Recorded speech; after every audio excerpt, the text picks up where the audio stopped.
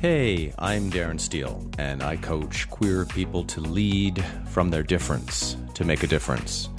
On the podcast and in the written word on Medium at thinkqueerly.com, I share my evolving ideas about the behaviors and qualities of queer leadership and queer leading, and how we can create a more loving and accepting society for all people.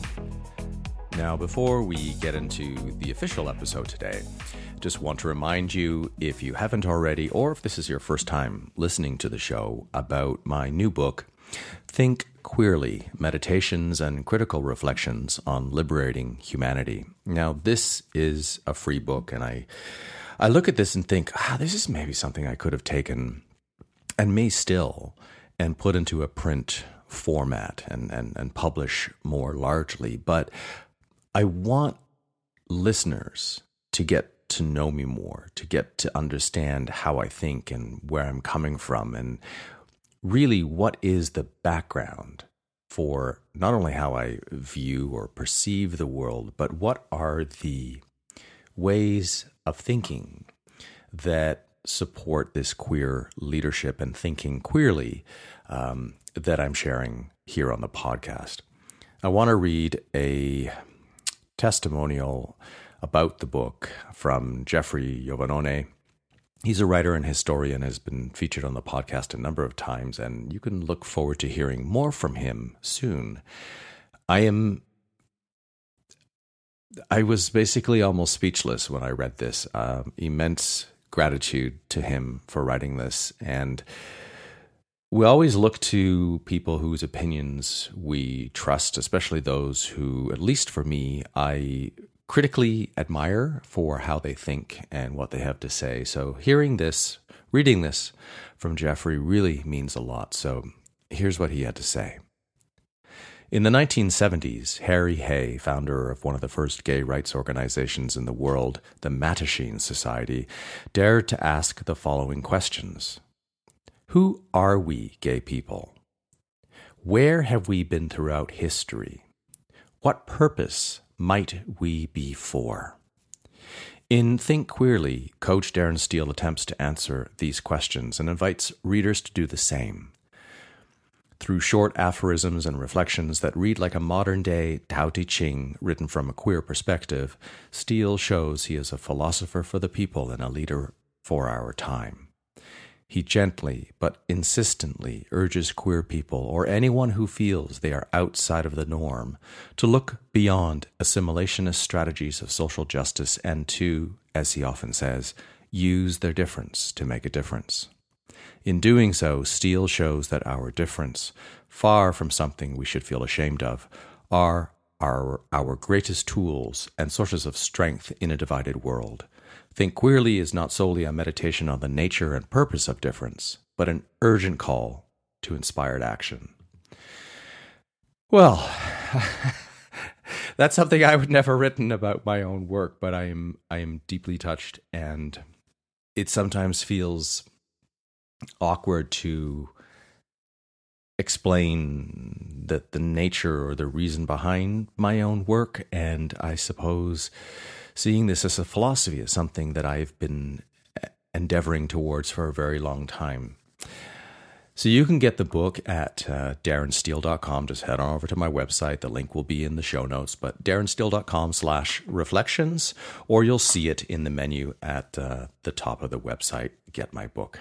All right, so today's episode, Prejudice is a Drag Queen, the Loss of a Transgressive Art Form. Here's the premise.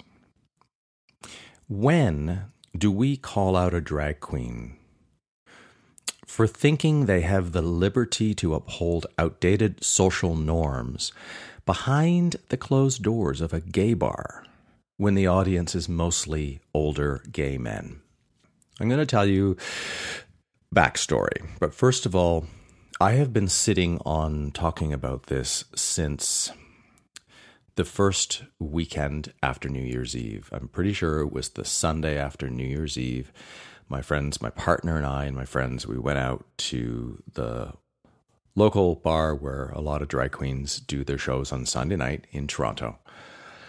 And I part of what's been making me hold off on this is because I don't want to be the call out culture guy. So at this point, I think I'm deciding, and I still hadn't actually decided until I started talking. I'm not going to name names. I'll talk around it. And maybe I shouldn't name names, I don't know. But what I want to say here is that this is my opinion and this is my perspective. And I'm looking at what does this mean from a leadership perspective? What does this say about our community? What does this say about gay men in the community? And I was just reading an article this morning about internalized homophobia and gay shame and gay men who pronounce themselves as being straight acting. And there's this whole host of issues that go into this. So listen with an open mind. Be curious. Be curious to understand what it is I perceived and why I'm looking at it this way. And I'm hoping after I go through what happened and some observations that I can take you through a step-by-step process to kind of break this down. Not necessarily to come to a formative conclusion, but a very strong observation about where we've been and where we are now.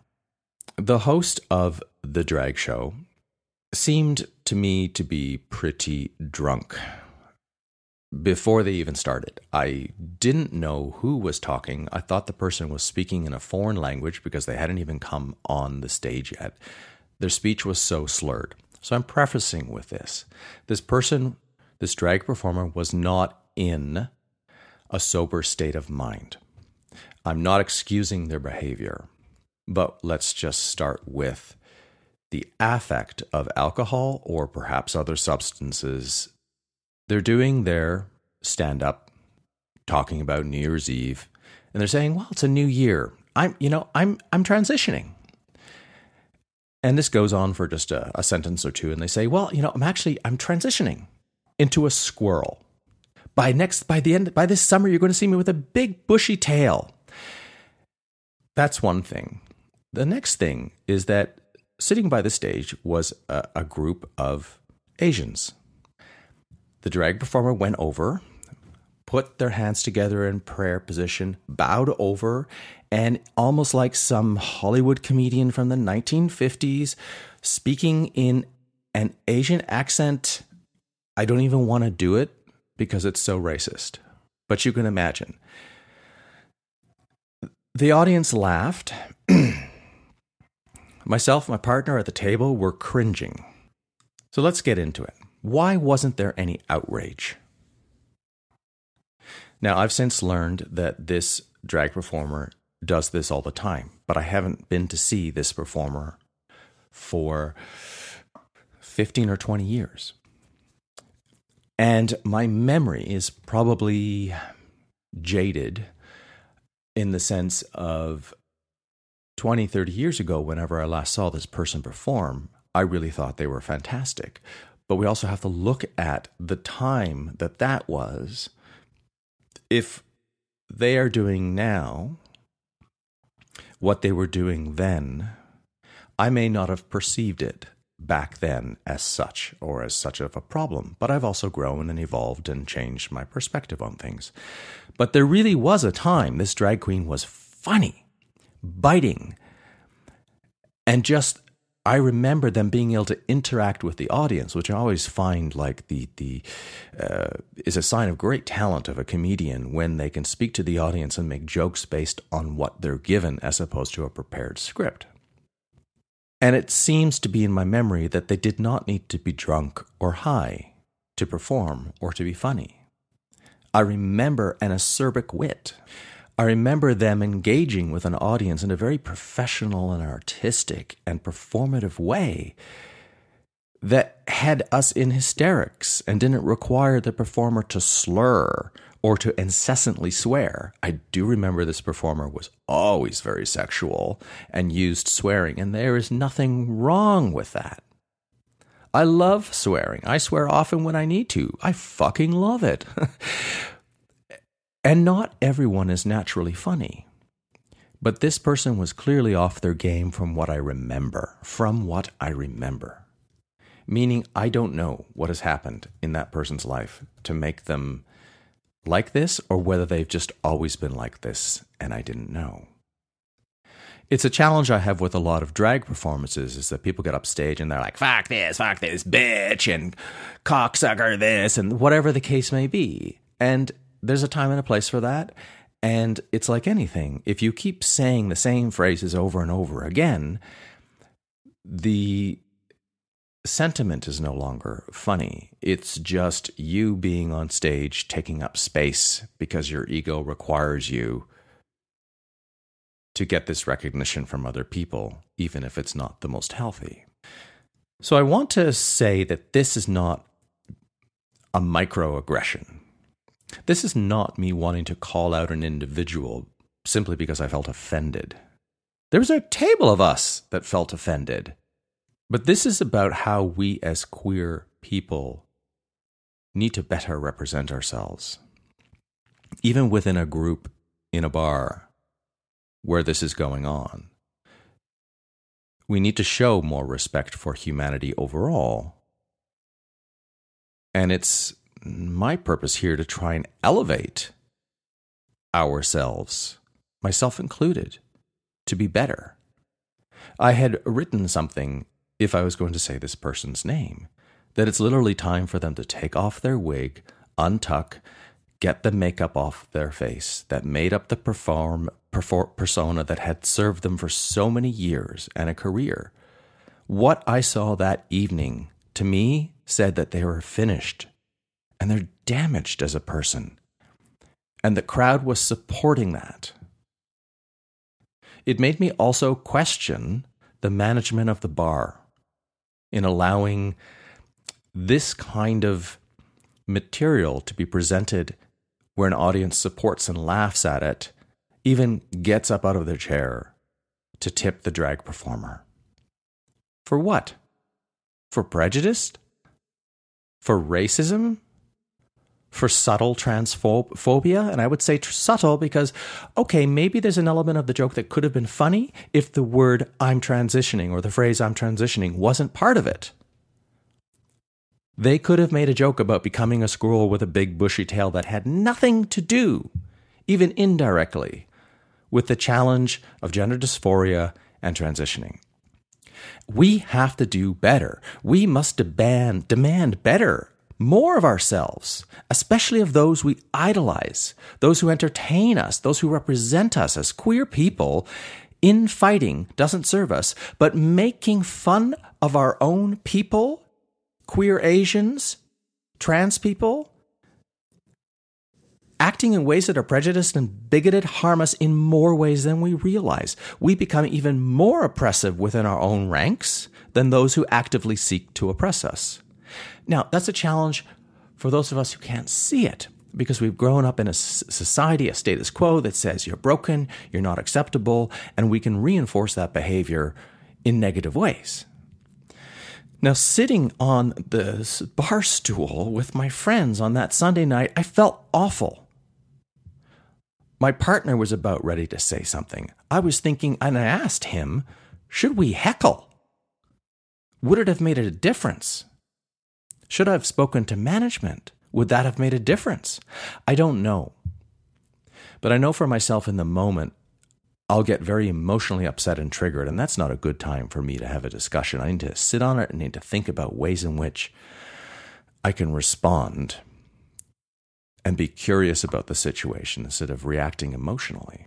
Most importantly, right now, the most important recognition and empathy and consideration needs to go to trans people. There have been periods in our movement, as the gay movement and the gay and lesbian movement and then the queer movement, or whatever the different names were, where different parts of the group received the greatest attention. It's primarily always been gay men, and with AIDS, fuck, it was gay men, right? But who's always been there as the most subversive, as the most transgressive, as the most challenging of gender and sexual identities and representation? Trans people. And yes, there's an intersection with drag and all of that.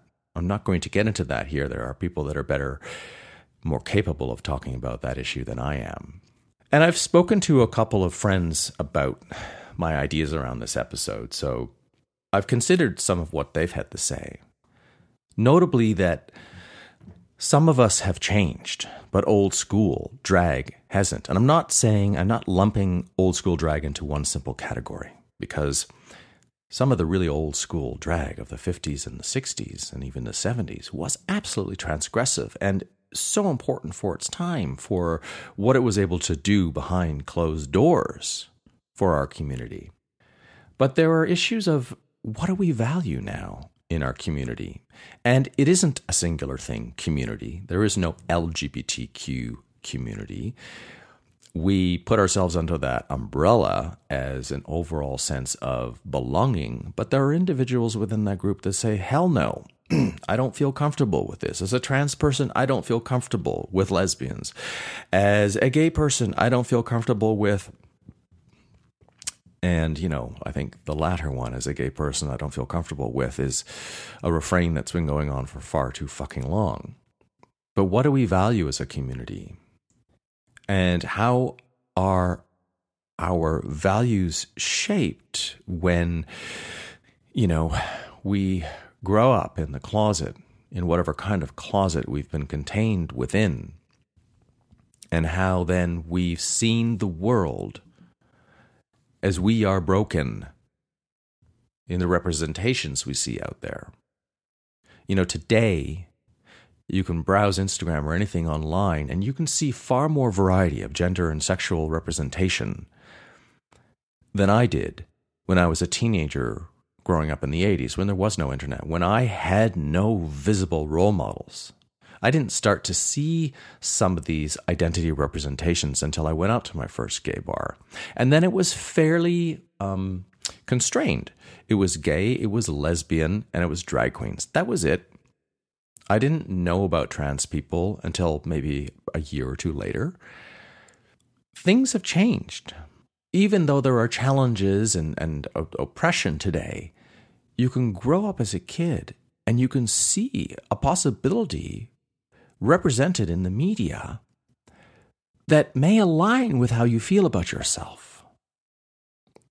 So when I speak about old school drag and older gay men in a gay bar, I'm 54, so let's say around my age and older, those of us that survived AIDS from the 80s and grew up in that period, there's a lot of pain from that period.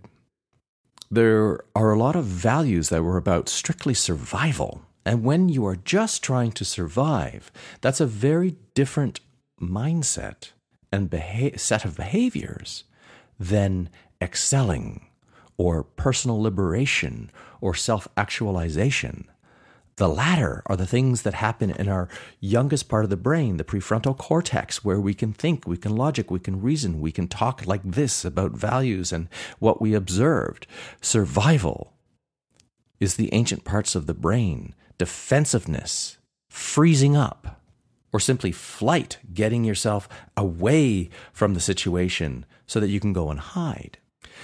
In survival mode, a value might be simply safety, or simply being able to laugh at what we see at the outside world, but not opening up into the greater rubric of how society is evolving. As Jeffrey Ioannone, who I cited at the beginning of the episode, he and I were talking about this, and he reminded me, look at how remarkable it is that we've gone from drag queens being seen as freaks, essentially in the outside world, now being celebrated in pop culture.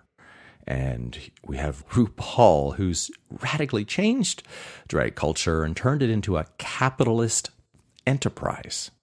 Drag queens are now celebrities. Everybody wants to be a drag queen. Everyone thinks they can get their 15 minutes of fame on the stage at the local bar or possibly maybe on a TV show.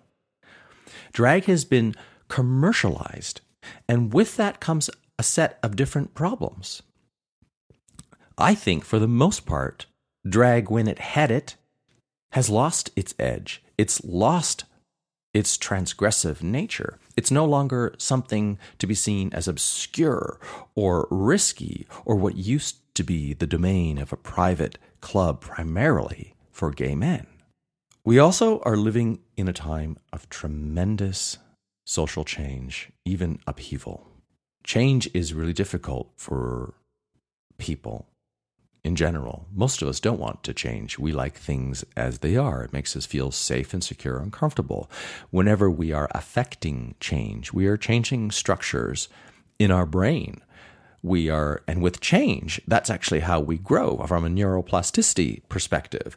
Change allows us to develop new synapses in the brain to think in different ways, to see the world in different ways. So if you are more closeted, be that your sexuality or protected might be a better word, living in a small town or in a very religious area, your mindset's going to be far more restricted and limited about what you can see as how things can change in the world, so to speak.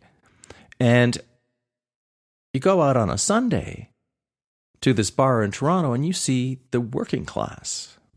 And that doesn't mean these people aren't smart or intelligent, but the working class is going to have a certain set of values and a certain set of friendships and a certain set of social environments that are going to encourage certain ways of perceiving the world, of what's right and wrong in its own set of values. We as the intellectual, radical, elitist left, and I would never call myself that, but that's when people really get upset that are more conservative in their views and feel confronted and challenged and afraid of change. This social change is coming so quick and often with such a fury. Some of us are ready to embrace it and be challenged by it and feel the discomfort of it and lean into it to be the change we want to see in the world. The majority of people can't handle that. They aren't ready for that. And pushing too quickly for change is difficult because, like I said, as humans, we don't like to change. And our unconscious, pre-programmed pattern behaviors will push back, will react, will defend. So I think, for example, if I was to have said something at the bar that night, I would have been asked to leave because it would have been too much of an affront in the moment to a much beloved drag queen who was given license to speak in a prejudiced way against a race of people and in a transphobic way, or in a trans-disrespectful way to the process of transitioning. Oh, that's funny, haha, they don't mean anything by it. It's 2020, downtown Toronto. And at the same time, this brings me back to one of my challenges, and what I speak so much about is that this requires patience and compassion and empathy and teaching. But I think it requires a curiosity on my part and other people's parts who wish to make these changes happen, conversations with those who are stuck in the past, helping them to open up their minds, to understand that what they're hearing, what they're laughing at, what they're applauding is harmful, even if that isn't their intention. I would hope that most of the people that were laughing and applauding just weren't thinking critically enough about what was happening on stage. Someone said to me, but, what's going to be funny in drag anymore? And I'm like, that's the wrong question. We can be subversive. We can be biting and satirical and funny. And we can do all of that without prejudice. We can do all of that without phobia. But it does mean that the performer may have to work a little bit harder and not be lazy. Because laziness is a kind of complacency. And when we're lazy, that's when we can be prejudiced. Because we're not thinking critically about how we're considering or perceiving other people's feelings or need for representation and acceptance and inclusion in society, just as we so demand it of ourselves. So what about drag kings? Why don't we see very much of that? Is that the new subversive form of drag? Think for a moment about how RuPaul got called out, was it last year or the year before, for making the statement that they weren't going to allow drag performers unless they were cis men. It begs the question, why is it that men still get to dress as women? And why is it that men get all of the glory? Well, that's a historical fact, right? There's the patriarchy. Men have always tried to control. Even when exploiting the feminine, men seek to control and dominate social spaces. Back in the time of Shakespeare, men, male actors, played the roles of women. We have the term female impersonators, and that might have been men dressing up as women who weren't necessarily gay. But very, very, very rarely did we see women trying to dress up or pass as men. Yes, a couple of representations in Hollywood. Generally speaking, I would say drag is an affront to heteronormativity. It still expresses male dominance. So that even if it's not wholly accepted, it is perceived by gay men and society at large as better than a woman doing the same thing, simply because women still don't have equal representation. This is obviously a longer show, and I'm going to wrap it up here over the next few minutes, but I just want to say that I've never really cared for drag. And perhaps that influences how I see drag overall, but here's the thing. I know people that are like, oh my God, so-and-so is performing, we have to go out. I've never been that. Has it been internalized homophobia? Has it been the fear of the feminine? I don't know. I don't think so. I know for myself, I find authentic femininity in gay men very attractive. I don't find it attractive when it's forced, when that person is still trying to figure out who they are and they're literally acting effeminacy. When a gay man just owns it, I could point out some people I follow on Instagram, and I don't have Instagram open up at the moment, who I find incredibly sexy because they own it. That's the difference. I find authenticity sexy. And then I don't give a fuck about how you represent, because it's who you truly are, as opposed to you're trying to figure out who you are. When I've watched drag, it's usually just been there in the background, or I've gone out to a bar over the years that I've been out, and the performance is happening. And it's not to say that I can't enjoy it. I certainly have. And when I have, and when I've appreciated drag, it was truly funny. The performer was either just really great, they did an amazing job, they were just a consummate performer, or that it was truly subversive. Maybe they had their own material and they were amazingly artistic with how they could move or how they costumed.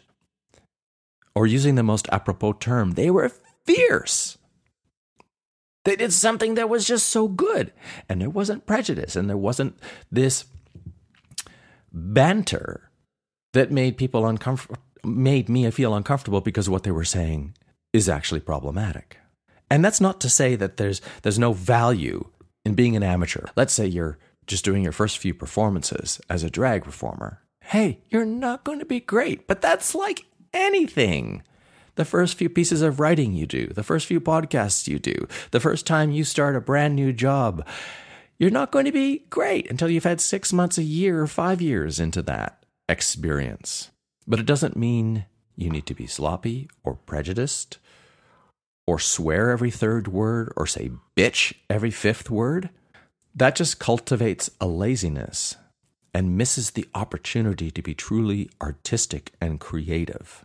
When a drag performance leaves me thinking, leaves me impressed, or challenged to see gender in a unique way, that's when drag is still truly transgressive.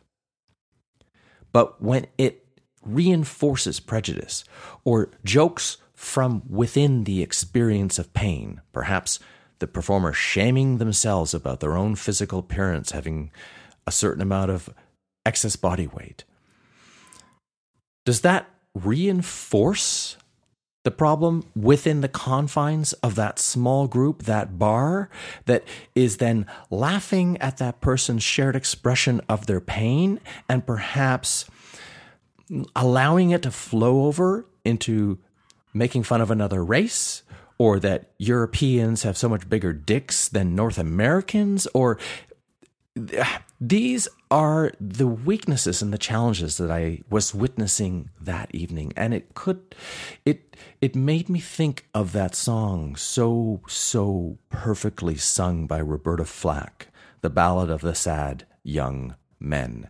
And there's no way of really knowing whether that was exclusively written about gay men at the time that it was written. But it just makes me think, it paints a picture of the search for love and the desperate search for love and trying to find that in the darkness of a bar that might have odors of cigarettes. Back at the time this song was written, you could still smoke in public spaces. And beer spilt on the floor, and the loneliness that people see, and sort of the reinforcement of that private space, which was the only place that you could be freely yourself, yet at the same time not so out and not yet proud of yourself, that this loneliness and despair would be further increased simply with the intake of alcohol and the desperate need for human connection, love, authentic expression, and touch. So the next time you go out to a drag performance, listen, because drag still has a place in the community, in gay bars, at prides, where it's seen as a representation of our community. And I'm not espousing that as being right or wrong. I'm just saying that's how it's seen by the outside world. RuPaul has made a name for themselves, put themselves on the map, and in so doing has done so for drag overall. Ask yourself, how is this representative of our community? And if it's not, how can you make it better? How can you more critically observe drag? Less for its presentation and more for what is said by the performer that perpetuates prejudice, internalized homophobia, transphobia, self-deprecation. We are all challenged by these elements to various degrees. But when we foster it and applaud it within the dark corners of a gay bar, we do not make progress. Thank you for listening, and think queerly.